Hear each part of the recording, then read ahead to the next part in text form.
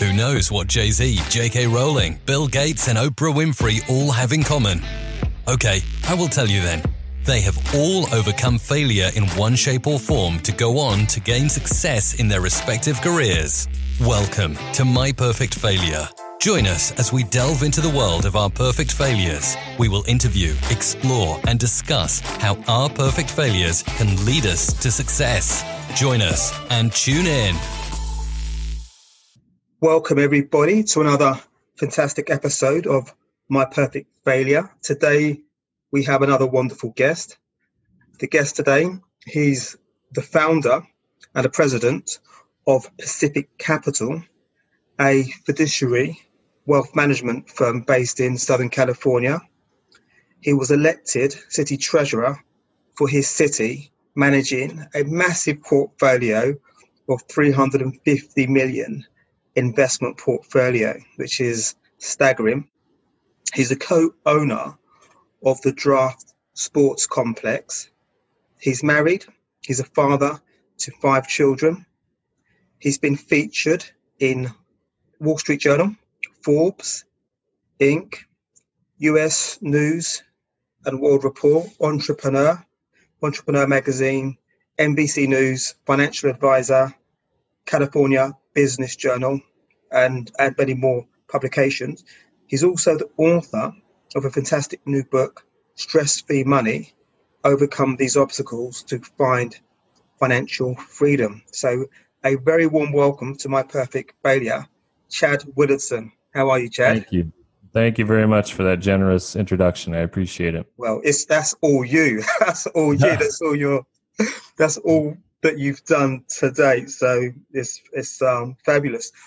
As I was reading that, I was thinking, wow, where does this guy find time to put all that into a working day, a working week, a working month, a working year?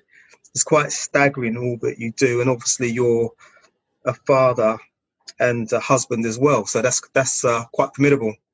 Yes, thank you. It is a lot. I get that question a lot, actually, Paul, is where do you find the time for all this? And I think I learned very early on that I've got to prioritize what matters. And all the struggles and failures I've had have come when I have misprioritized my time and my attention and even my money for that matter.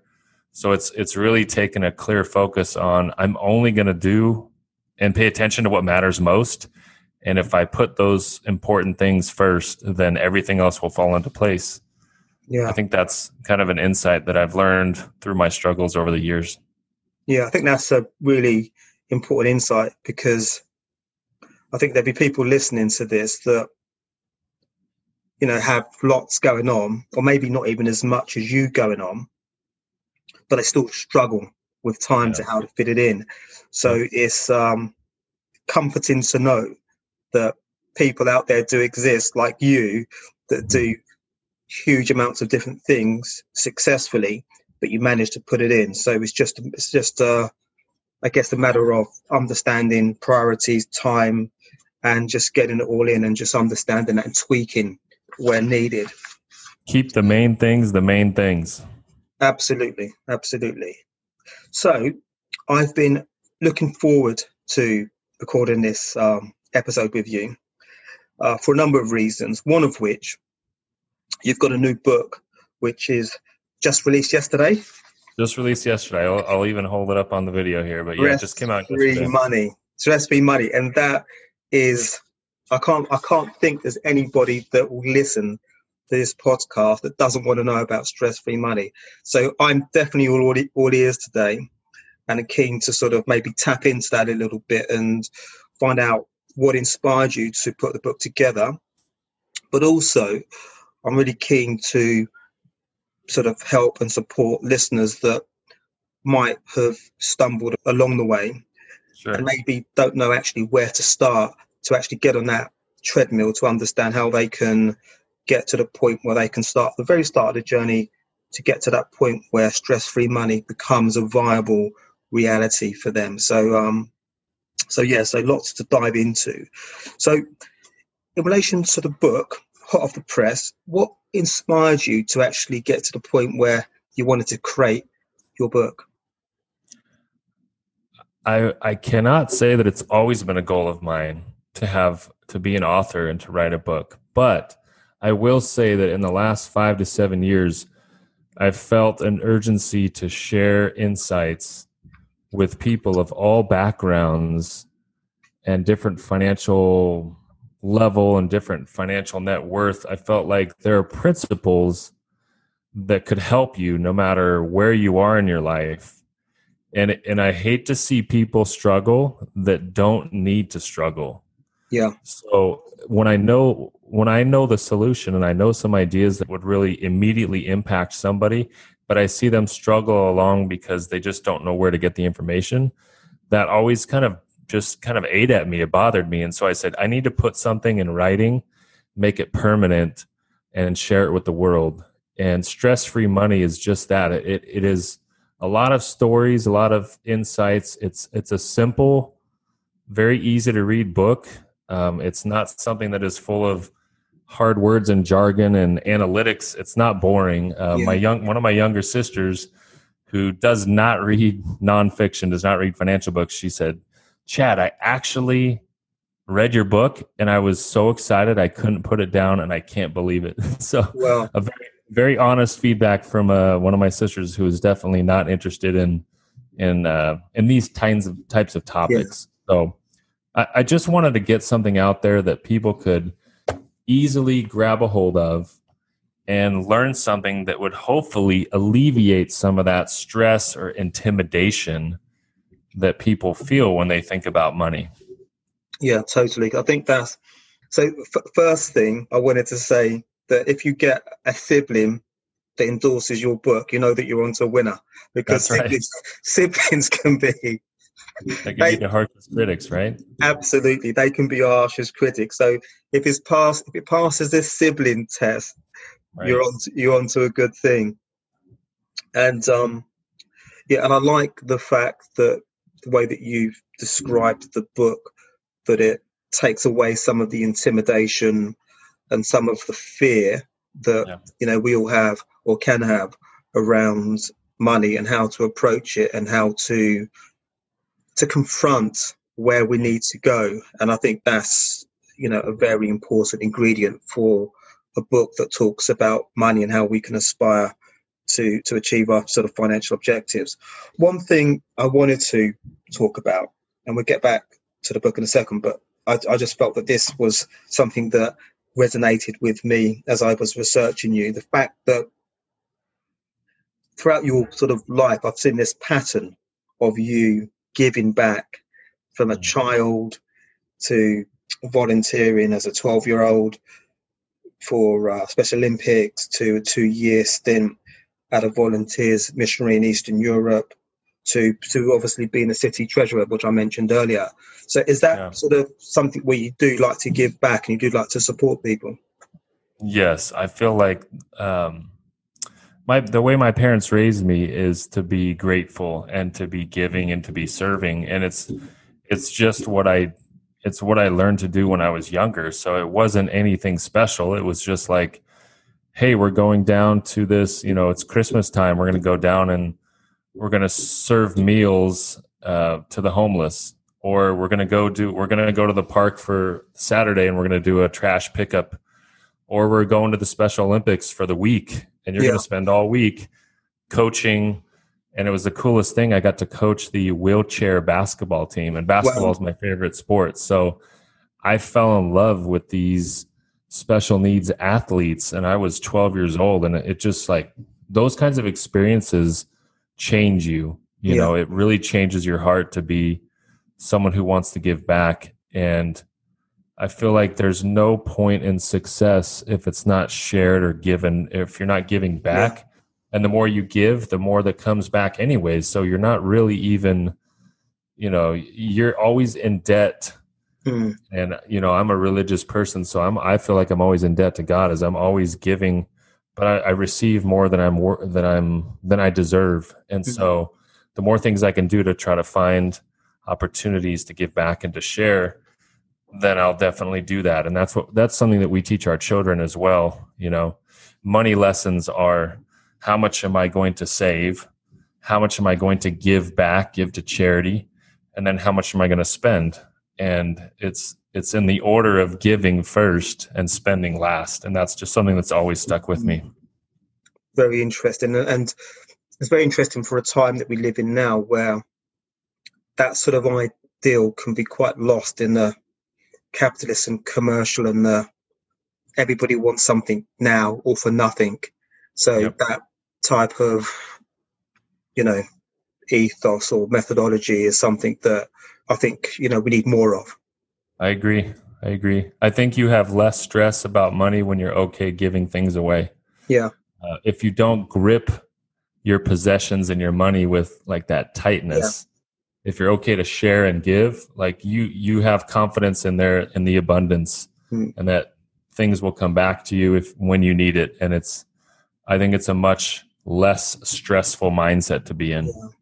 Yeah. And I think you do get this satisfaction when you see other people happy, when you've been able to do something for them, and you can't get that through like gripping onto your money, where you're just anxious because you don't want anybody to get into your little piggy bank or whatever it is you've got. Yep, exactly. So I want to go back to the book in a second, but I just want to dig in to find a little bit more about your sort of journey. And again, doing some research for this, I mentioned at the top of the intro, Pacific Capital, and I love I'll put this in the show notes, maybe a little clip that I've got of that. And I love the sort of the ethos around that, the personal approach that you take, and the way that the organization supports your clientele. So how did Pacific Capital, how did that arise? What was the thought process behind that? I spent 9 years at a global investment bank, Merrill Lynch. I learned a lot. I started right out of college. I was 23, 24 years old. I spent 9 years there. And after the Great Recession, there were major changes in the banking industry. And there was just a lot more, in my opinion, conflict at work. It just was more, it felt a lot more bureaucratic. It felt a lot more, let's protect the bank, let's protect the bank's interest more so than what the client is asking for. Yeah. And so I felt this tug of war. My right hand is being pulled to what the big bank and the profits. My left hand is being pulled to the client needs. And, you can't serve two masters, and I had to choose. And so I really felt that the reason I got into this business was to just be all about the people and figure out how to help them. And the best advice I got was, if you put people first and always do what's right for them, then the success and the money will follow. And I got that advice right before I started this job, and it's always stuck with me. And I was like, look, I'll take a step back. I'll take a pay cut. I'll start my own business, Pacific Capital. And we did it in 2011. And if I just design everything around the client experience and what they really want, make it personal, make it exactly what I would want from my parents and grandparents, then eventually the success will come back, and we'll be able to build back up what I was already doing at Merrill Lynch. Yeah. And we've grown way beyond what I was ever doing in business over there. And I'm much happier, and our clients are happier. And I'm very thankful that that I actually took that leap of faith, because we haven't looked back at all. I'm just thinking about that journey and about you taking that leap of faith, because not that I've worked in the financial sector, but you've got some insights, particularly around 2008, what was going on then. That wasn't sort of the way that most people thought. So for you to take that leap of faith, it must have been quite difficult to go against what the majority of people thought, how you should operate. And I can imagine people just not getting it because it wasn't the done thing. What was that like, dealing with that? There were a lot of people that thought I was making a mistake and said, why would you leave the big corner office, all the publicity of working for one of the Fortune 100 companies and all the corporate perks and and things like that.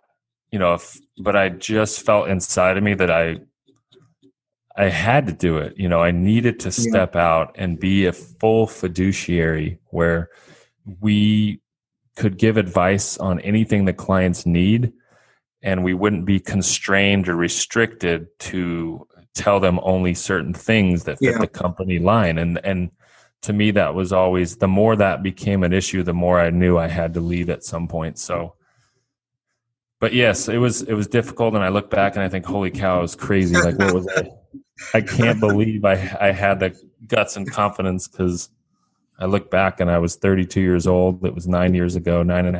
And it's like, I'm really glad I did it. I don't know how I had the guts to do it, but. Yeah. And look what you've created. So you've created a wonderful business for your clients, for your employees. Yes. And actually, hopefully there are other businesses out there providing a similar type of service. There are. Yeah. Yes. There are great fiduciary advisors all over, though we only represent maybe 5% of the industry. Yeah. But that's one tip. When you talk about a tip, if you're getting financial planning advice, you should find a qualified and professional fiduciary, because those are the people who are independent. Yep. They're not just working for some kind of a commission, or they don't work at a big bank or a big insurance company. They just work for you because they're a fiduciary. So they get paid only by you. There's no hidden fees, hidden agenda, conflicts of interest, stuff that's behind the scenes working against you. So if you're looking to do financial planning and get some advice, I highly recommend you find a fiduciary, and there are many great fiduciaries out there. Okay, that's really good advice.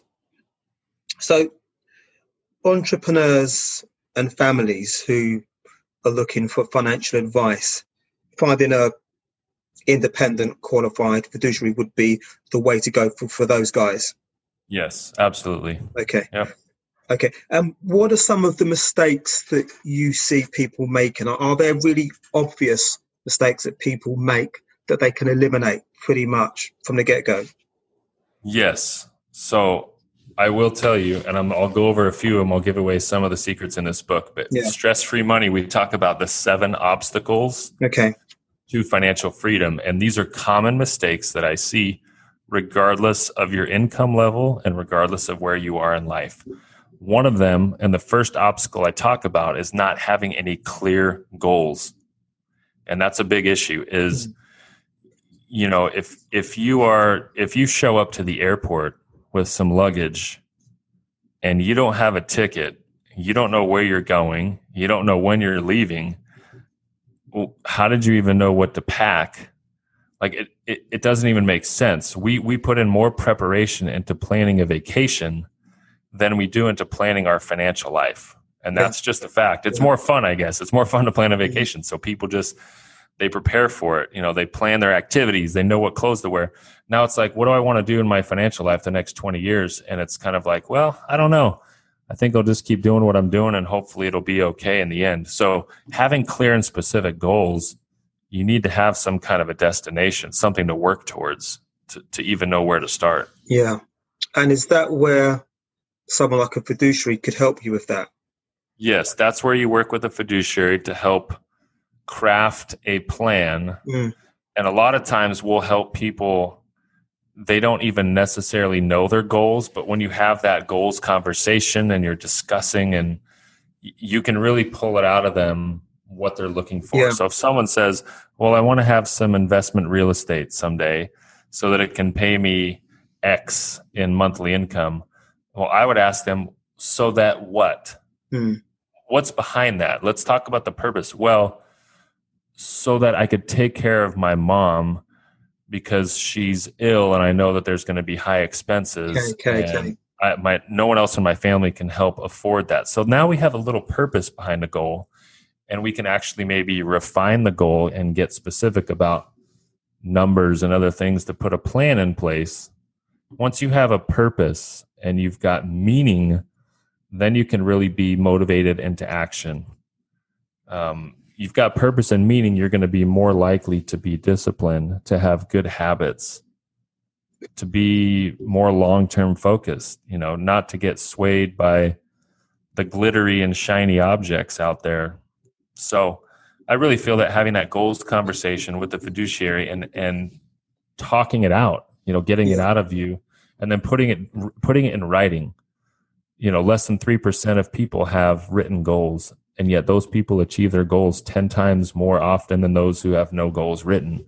So coming up with a written financial plan and goals, life goals, and reviewing it regularly and making tweaks. Yeah. I think that's extremely important no matter what stage of life you're in. Okay. Really, really good advice.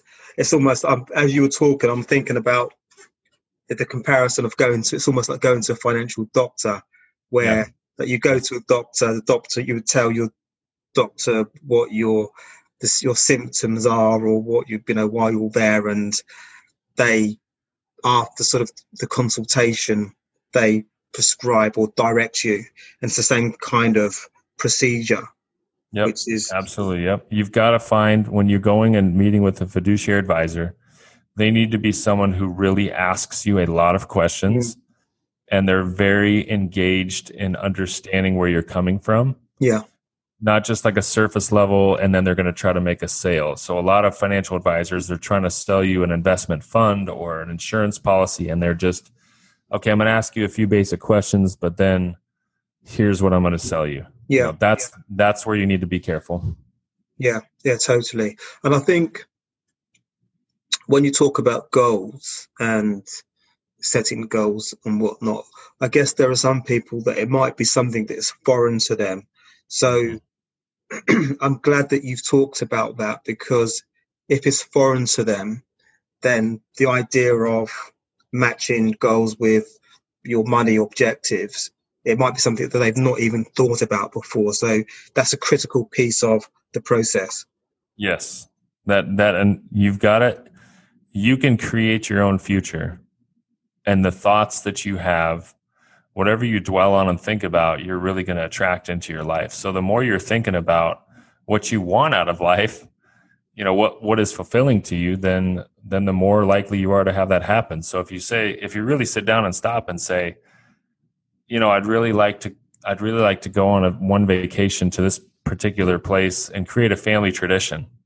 I'd really like to give to this charity. I care about this issue, and therefore I'd like to make an impact donating time and money and resources to this issue, this cause. Yeah. That's the legacy I want to leave. So you may not have goals specifically, but you know what you care about, and you know what you like. And so you can start to make a list and look at what would if I had a perfect 10 years from now, if I had everything that I wanted in my life, what would that look like? And then you start to work backwards and you make steps and building blocks. And you may not get there, and you're going to struggle, and you're going to have failures, but you're going to be a lot further along if you've actually thought it out and written it down. Yeah, totally. What must be incredible is when you get a client comes in for the first time, and they're a blank canvas at that time, and probably sort of unsure about, maybe even skeptical, because they're just not sure, they're just taking a punt on it. But then you see their evolution, where they just get into it, they understand it, you see them putting their plans together, their goals together, and then you see this person that is going from that blank canvas where the financial freedom wasn't there, and then all of a sudden you see it's just bubbling and bubbling and bubbling and bubbling until they hit that, they plateau to that, it's become a reality. And that is why I do what I do. Yeah. Because I love seeing that process, and I love taking someone from that I'm not really sure how to get there to I can't believe this. Yeah. Like, this is amazing. I don't worry about money stuff anymore. And let me be clear, it's not about earning more income. People mistake that, and they think, well, if I just have higher earnings, if I just get a raise, or it's not about that. You've got to plan and prepare with what you have, and get in that mindset, by being prepared, by having something in place. It's not just if I make X dollars more per year, then all my problems go away. That'll never happen. That's a mirage. Okay. Yeah, because definitely that is a mirage that I'm around a lot of people that have that perception. So I might need to get them a copy of your book for Christmas, Yeah. so they can start 2021 on the front foot. So, in relation to investments, a lot of people think about making investments. Are there any cues or red flags that people should look for when they're looking to go down that road? I think some common mistakes are that people look to get rich quick, or they look to, they want to shortcut the process. And the truth of the matter is, it takes patience. It takes anything that is worthwhile is not going to be super easy. So if I want to suddenly get fit and healthy, it's not going to happen between today and tomorrow based on where I'm starting. So it takes commitment. It takes patience. If someone is promising you investments that sound too good to be true, they probably are. If you think about it today, so we're September 30th, 2020, and interest rates at the banks are almost 0%. So if I have money in a savings account today, I'm basically earning 0%. So if someone comes to me and says, hey, I've got an investment idea, it's going to make you 25%, and it's not really risky, it's a sure thing, and here's why it's so great and this and that, you've got to look at that and say, well, wait a second, if the banks are paying 0, is 20 to 25% as an easy return, does that make sense to me? Probably not. Probably someone is not being totally upfront and transparent about the risks involved. So to protect yourself, I would say just be sure that you're not jumping into any get rich quick ideas or schemes or fads. A lot of people think they can just shortcut the preparation and patience and say, well, shoot, if I just invest in Bitcoin, then I can triple my savings in the next year, and I don't really have to go through that long process of commitment and patience. But I've seen that not work out way more times than not. Yeah. And also, I think, the journey, if you understand that there's going to be a journey, and whatever we do, there's actually a lot of reward in that, to go like with you, with all your clients that come in as a blank canvas. Actually, they, the actual growth that they get in that journey must be amazing. There's appreciation for where you came from to where you are. Yeah, exactly. And I think it becomes more important, and you just get more satisfaction, not just from your sort of wealth, but from the process. So the book, what was the process like putting that together? Because obviously there's a lot that's gone into that. How did you find that process? I found it a lot more difficult than I originally thought. Yeah.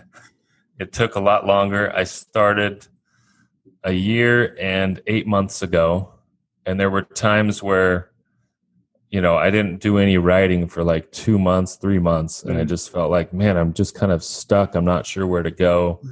You go through those struggles and doubts of like, is this going to be, is this is because it's stuff that I know and talk about every day. Is it even interesting to some other people? And, I just started writing down stories and ideas that I saw people get that mindset transformation and go from anxious or stressed out or overwhelmed or intimidated to completely freed up and in a way better stage of life. And it's all in the little things that we just need to be reminded of. And I'm happy to actually share, my publisher sent me about an hour and a half ago that we made 3 bestseller lists, number 1 bestseller list already in the first 24 hours. So that's crazy. That's congratulations. Cool. Yeah, I'm very excited about that. I had no expectations for that, but off to a great start, I should say. Absolutely. And when you were talking about it sort of earlier, I just thought to myself as you were talking that it's almost like a Bible that we all should have, that, we can all regardless that you can be in bed at night reading the book or a chapter of the book. Yep. It can be in the morning before we get up and get into the day. It can be at the weekend that we can grab pieces of the book to just reaffirm, where our goals are at, what we want to do. So that's the way that I envisaged it. And I will read it and I'll give you some feedback on that. But I just think that we all need that, because we don't get that. You go through the school system and we have a different system in the UK, but I call it school, college, university, and you go to work, but you don't really get that type of tutoring around. What I've said when I've spoken at schools, I say, why are kids graduating?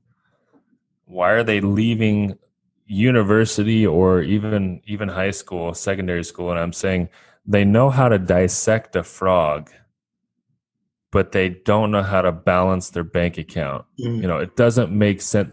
I understand science is important. I'm not disrespecting science, but money touches every single family.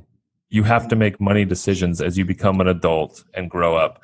So why don't we teach personal finance more successfully? And that's always just bothered me. I just feel like we need to start younger, and we need to teach them how to be financially responsible adults from a young age. Yeah, it probably should be just a subject as part of our curriculum. Absolutely. Should be required. Yeah, absolutely. It should be mandatory that is a part of the curriculum, that we have to sit exams, we have to understand, we have, before we leave school, it's a qualification that we all have to pass. Because you could even be, have a job where your job is to maybe look after big accounts. You can do that, but you can't look after your own personal finances, because it's a different sort of mindset that you don't apply that to yourself. And to be honest, I know that from personal experience and also from other people as well. So I definitely feel that, it should be part of a curriculum. Maybe one day that might happen. Maybe one day. I hope so. Maybe one day. Okay. So the industry, 2008, has obviously was a difficult period, and obviously people have transcended that.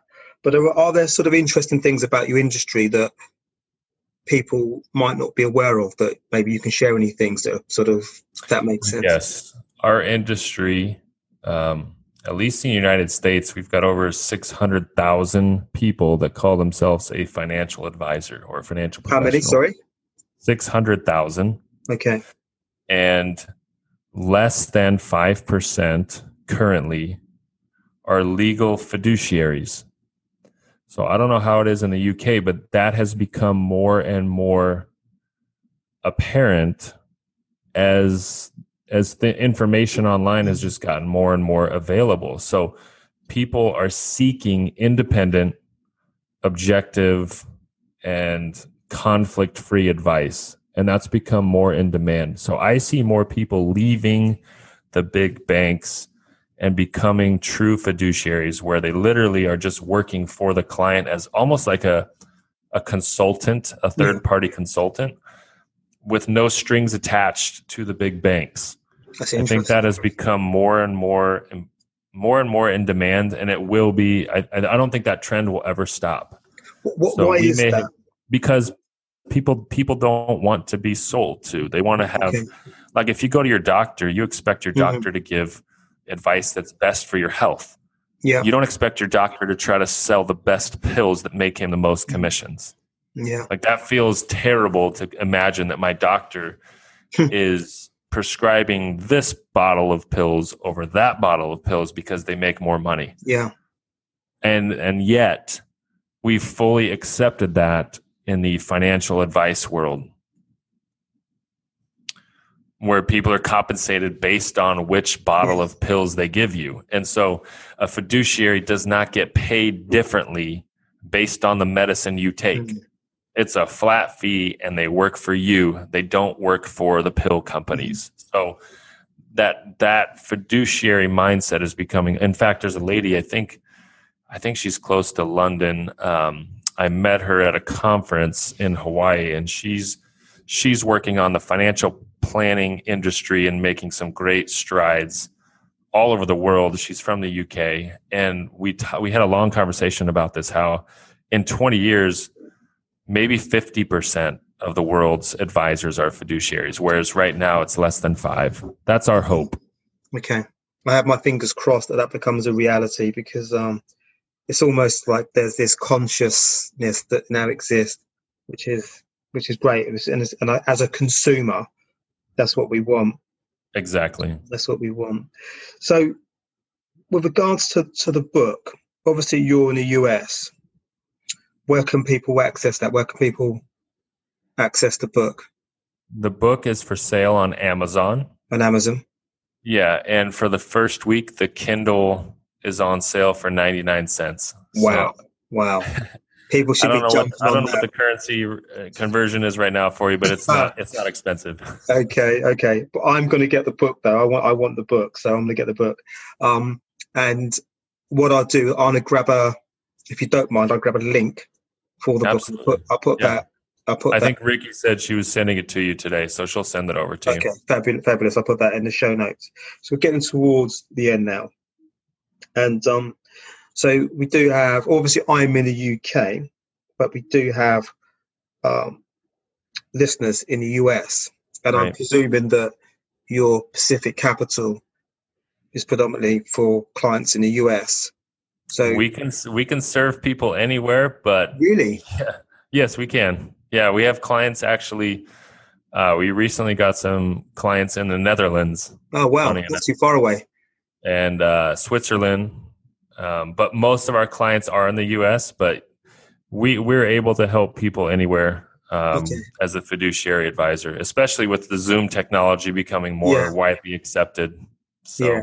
Yeah. That's great. So I was always told, and I still do this, you should never make assumptions, Paul. Still making assumptions. There you go. Okay, so people that want to contact you, what's the best way for people to contact you? Yeah, I mean, our website is pacificcapital.com. Okay. And to schedule a conversation, you can either go to the website or go to goalsconversation.com. It's just goalsconversation.com. That's where you schedule a free Zoom chat and we have a conversation.